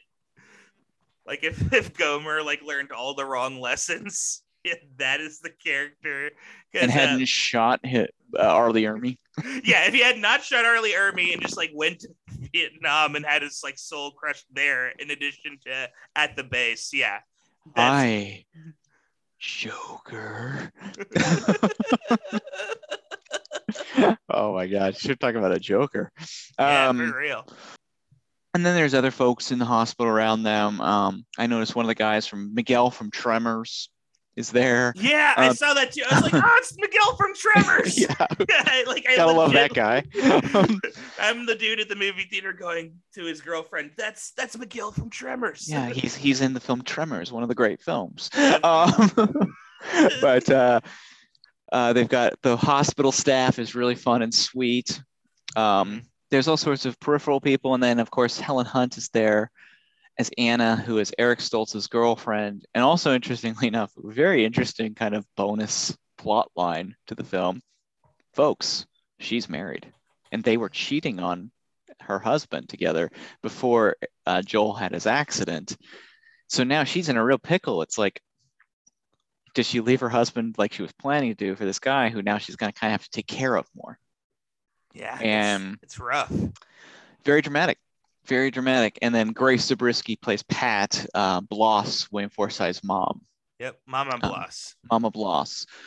And it's just kind of, we hang with these guys as they physically recover and mentally recover. And I think pretty easy to say the mental recovery is a lot tougher than the physical recovery on display. And they kind of, get to know each other. Raymond is like definitely hiding under this super friendly surface, kind of a bad behavior and a sadness in general. Bloss, behind all of his bluster, is just very sad and frustrated. Yeah, there's like a scene where they take Bloss to like the place where he was in his accident, and they're just like kind of looking around, and he can't like really handle being there, and it's just it's incredibly depressing. I mean, it goes to show too. I mean, William Forsythe has played the bad guy in dozens upon dozens upon dozens of movies. He's just got the look. He's got the right look for it. This is a tremendous actor. He's really good in the movie. Yeah, he's really, really, really good in the movie. Yeah. And you almost wish, like, man, both him and Wesley, actually, there's this feeling of like, where were these parts in your guys' career? Yeah, because Wesley's like, it's so interesting because usually in these movies, Wesley Snipes, when there's like three friends, I feel like we've seen a bunch of movies with like friend groups and Wesley Snipes is a part of them. And Wesley Snipes usually kind of gets like thrown by the wayside a little bit, or not, or regulated to the sidelines, like even in a Streets of Gold. And in this movie, he really gets to shine. Like he gets like these really strong moments that are. He gets the name of the movie, monologue. Yeah, There's like a scene where he's like crying at the phone, and he's gonna like. And it's like so moving how like no one reacts, but Stoltz and Forsyth are like on it, and they're like gonna do anything they can to save their friend. It's like it really all like obviously there are some elements of this movie that are kind of 90s. There's some sidetrack stuff. You know, I don't think you would write William Forsythe's character as vehemently racist just as like he is now, because like people just wouldn't find it sympathetic regardless of his changes in the movie. But overall, like it's a very moving human drama, I thought. Yeah, I liked it. I thought it was a genuinely good movie. And it's interesting. It's like it's really fun watching this movie and seeing these characters kind of build their support system with each other, like kind of like finding camaraderie in their in their shared grievances and pain. Yeah, exactly. Yeah. And I think this movie also does a great job of not shying away from like these guys were jerks in a like like the lead like cheated on cheating. And honestly, if you're at a strip club and you're trying to say like, I really thought this was who does he compare the novel? Oh, Dostoevsky or Gogol. Was it Gogol? Yeah, it was like Gogol. No, it was regardless. Yeah. Flannery O'Connor. But he goes, I thought it was like this French novel, but it's really this is really a Flannery O'Connor story. If I were William Forsythe, I would have slapped him. I would have fucking slapped him. You're at a strip club and you're doing this. Like, you're the most annoying guy. Shut up, nerd. Get wedgie. Yeah, I know. Yeah, it's like it's stuffed in a locker, brother. But yeah, and it's like revealed Wesley Snipes got his injury because he's like this perennial cheater and like kind of con man who finally got his comeuppance, like Spike Lee and Mo Better Blues. Yeah, he got the shit kicked out of him, and that's how he got his injury. He got thrown into the river, and there was no river.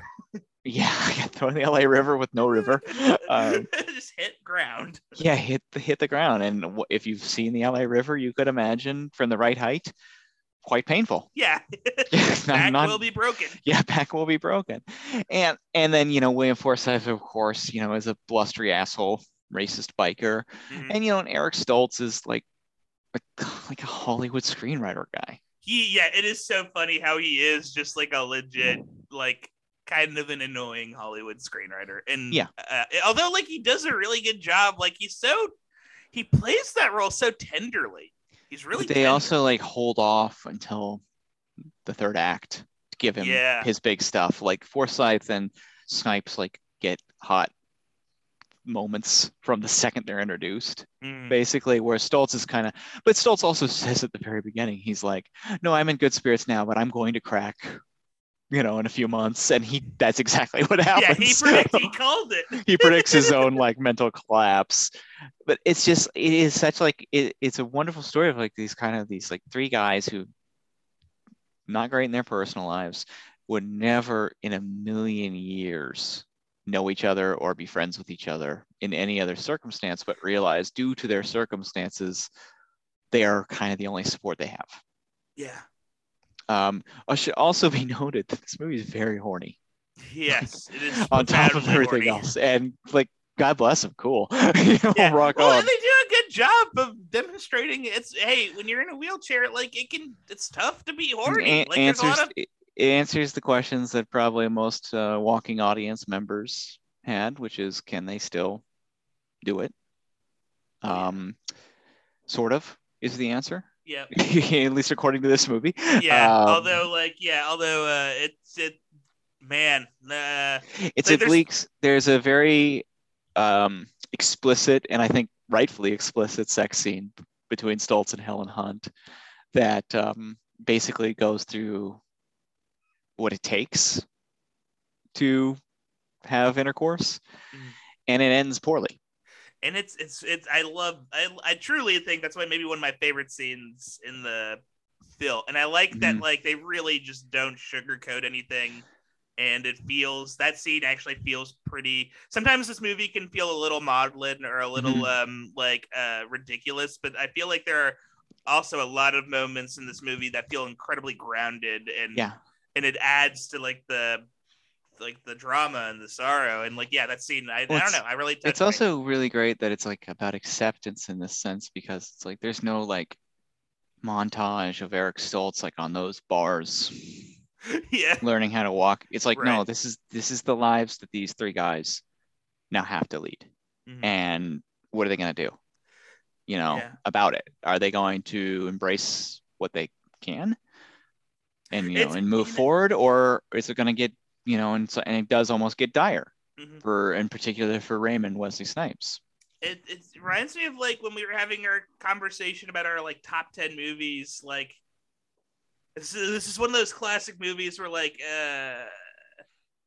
it's like Drive My Car or Mass, where it's like these people that have to deal with like these horrible things that happened in their lives, and they have to pick up the pieces and learn how to like. And I think that is like what I look for in a great film. I don't know. I think that's like kind of like the thing that's kind of really. It's a good topic for an adult drama. Yeah. I mean, because everybody, you can't avoid. I mean, obviously in movies they can be more extreme, kind of some of the tragedies or accidents that happen in your life, but everyone's going to experience them. So it becomes relatable even if you had an experience. We've thankfully, fortunately, never had traumatic injury like this, but this movie gives you a little bit of empathy and insight into that, what that feeling. And I think it's a lovely movie. It's a very, very sincere movie. Of course, we mentioned it was autobiographical. The screenwriter Neil Jimenez, I hope I'm pronouncing his name right because he's a wonderful writer.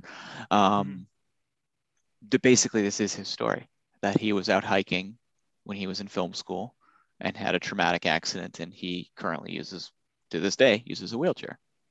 And I imagine a lot of the characters and stuff like that, the Bloss and Raymond and that kind of stuff, are kind of maybe people he met when he was in a traumatic rehabilitation center. So yeah, I think that this movie is currently, for the rest of this month, which is only a couple more days, it's on the Criterion channel. Currently, that's where I watched it, and I think we both recommend it. Yeah, give it a go. It's a good performance, good movie. Yeah, it's a good movie, and I think it should be said, out of the three, should we have put this in instead of One Night Stand? You know what I would say? One Night Stand perhaps, or you take out one of the blades. Yeah, I think this movie should have been. In there, sure.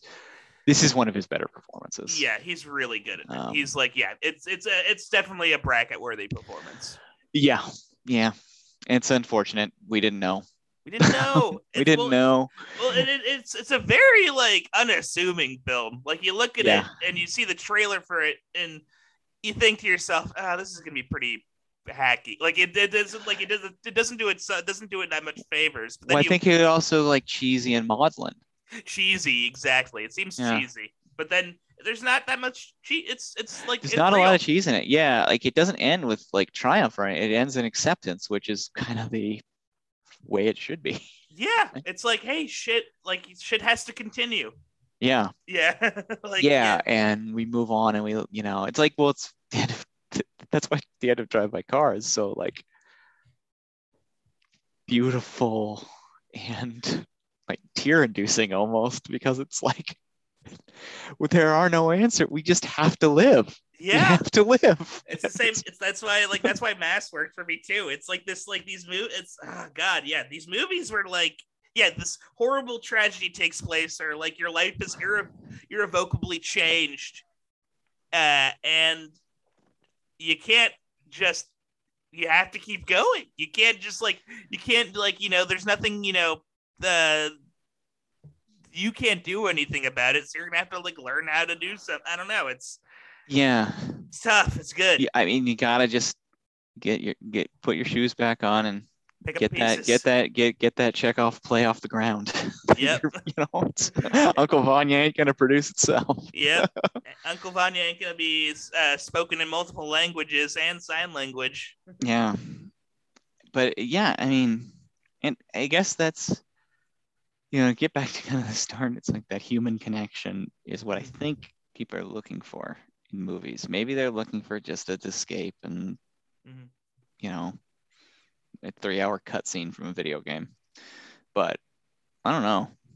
Like when I watch a movie, I want to feel like, feel that human emotion and that connection and kind of those moments. And like, we talk about hangout moments and stuff like that. This Waterdance has got some cool hangout moments, just the 3 guys shooting the breeze.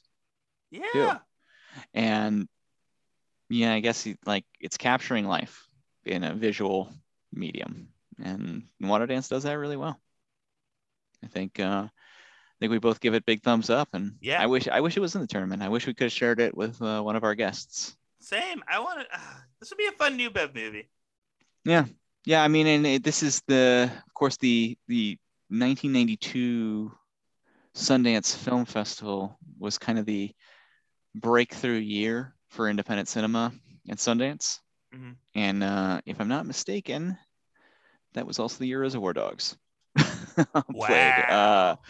played Reservoir Dogs came out in 92. So I do believe, played the October 9th, 1992, or January 21st, 1992 Sundance Film Festival, Reservoir Dogs. Yeah, I could see that taking a little bit of Waterdance's thunder.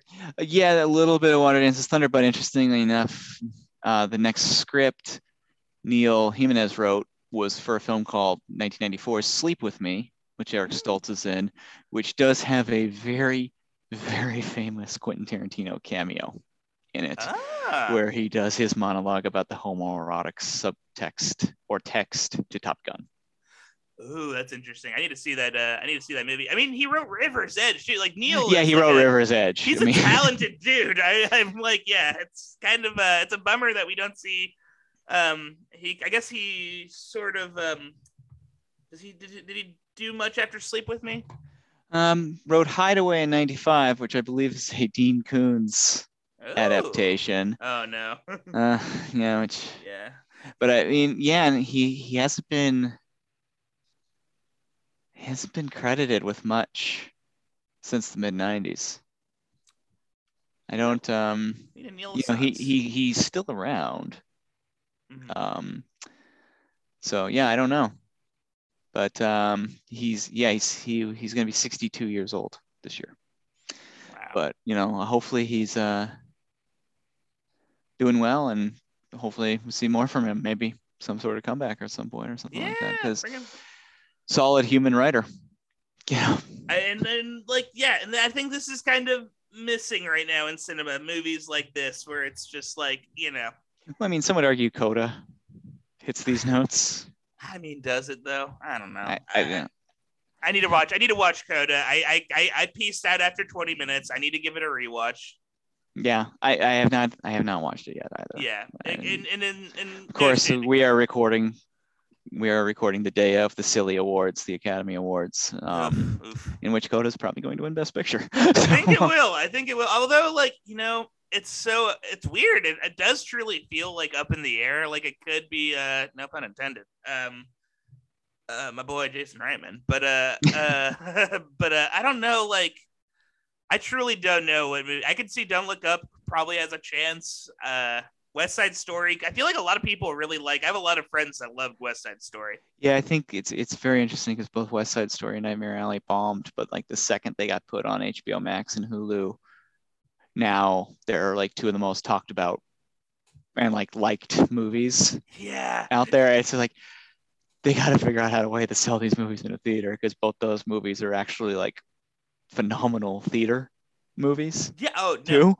Great to watch. Yeah, like Nightmare Alley, great to watch in a movie theater. I would imagine West Side Story is very sensitive. That's another movie I saw 20 minutes of, and I just couldn't, for whatever reason, it just was not working. But that's the problem, though, when you put it on these movies are probably great, but if I'm gonna be watching it on my computer at 2 a.m. while I'm playing Wordle on another screen or whatever, it's not the ideal format for these type of features, in my opinion. Yeah, kind of getting locked in and being Waterdance. I left my phone in the other room. Yeah, I was watching it, and I was totally drawn in and invested and to these guys' story. Yeah. And I think today, if Waterdance came out today, it's like they'd say it was just too small scale, and it didn't it's not really trying to say anything about I think there'd be a scene where they were discriminated against. Maybe, yeah. It is kind of like that, and they try to make it a lot more with some social justice elements to it. I think a lot more. I do kind of respect, not that there isn't a social. There is, thing. but I think that, but it's more personal and feels realer. That gets back to something we were talking about off air. Is that I think that by not stating it, but just having these guys move through and getting to know them and that kind of thing, you can't help but also be invested in kind of how society and the walking public treats them, and caring about that as a matter, through action, rather than just simply saying, or rather than through monologues or self-important press releases. They've made a real statement with this movie, I think. Yeah. And you kind of wish more movies would do it through, I think these days there's, not to get off on another rant on who am I, Dennis Leary. Oh, watch out. Keep your grande mochas away from this guy. But I think that there's a lack of faith in the audience these days, more than ever before. And I think that that's too, because I think people should have more of a faith that the audience can pick up on these things and actually be felt, actually feel things, and understand the points being made without having the points being made so heavy-handedly. Maybe that's just me. Hey, I'm gonna go back to my caramel macchiato. Yeah. Go back to that caramel macchiato. Oh wait, no, you'd be against the caramel. You'd be no, give me 7-Eleven coffee, black coffee, the way my dad drank coffee. Give me just some water with dirt thrown in. I just want some dirt. That's what coffee was. What's with these kids and their caramel macchiatos? Coffee should give you dysentery. Coffee should not have as many ingredients as creme brulee or whatever the fuck he's. Is that a coffee or a damn croissant? Yeah, a croissant, that sounds French. Fuck that. It's freedom bread. It should be freedom bread now. Whatever happened to donuts? Give me a chocolate bar, maple bar. I don't need any of this. You put bacon on my donuts now. I have bacon separately. Yeah. Stupid Dennis. I love Dennis Leary. Yeah, he's become a bit of an obsession for the Academy. Do you want to do just a bonus episode where we cover his where he plays the rock and roll guy? That if you want us to watch his television series Sex, Drugs, and Rock and Roll in detail and cover the entire thing, Patrick, might be a perfect opportunity to have them send us an email or contact us via Twitter with what are our handles again? At the Acad on Twitter and the Academy Podcast on gmail.com. That's Yeah, go ahead. Sorry. No, it's okay. Just so I was going to say at the Acad and then the Academy Podcast at gmail.com. Check us out. Check us out. Let us know about if you need more hot Dennis Leary content. Yes. We'll do it. Who knows if we'll be happy about it, but we'll do it. It'll hurt us. Yeah. If we're going to be positive and look on the bright side, which I think we like to do on this show, it will help us workshop our Dennis Leary impersonations to really get take our Dennis Leary impersonations to the next level. Yep, for sure. Yeah, if you want us to be the best Dennis Leary impresarios in the world, and do you want us to do a bracket? Do you want us to what would be on the Dennis Leary bracket? I guess the ref. The ref. Yeah, it's the ref. First and foremost, the ref. And then I guess Operation Dumbo Drop. Yeah. What is this Dumbo? I remember. We don't. When I was a kid, we did not drop Dumbos. And we made fun of Dumbos because they were different. Yeah. Don't give me none of that PC stuff. I can make fun of elephants. You can still make fun of elephants. Yeah. Different things scare me. Yeah. That's the end of his comedy special. Yeah. I'm afraid of change. He's definitely honest. Different. It's boy, the most honest comedy special since Nanette. Wow. Yeah. Dennis Leary, the new Nanette. Oh my God.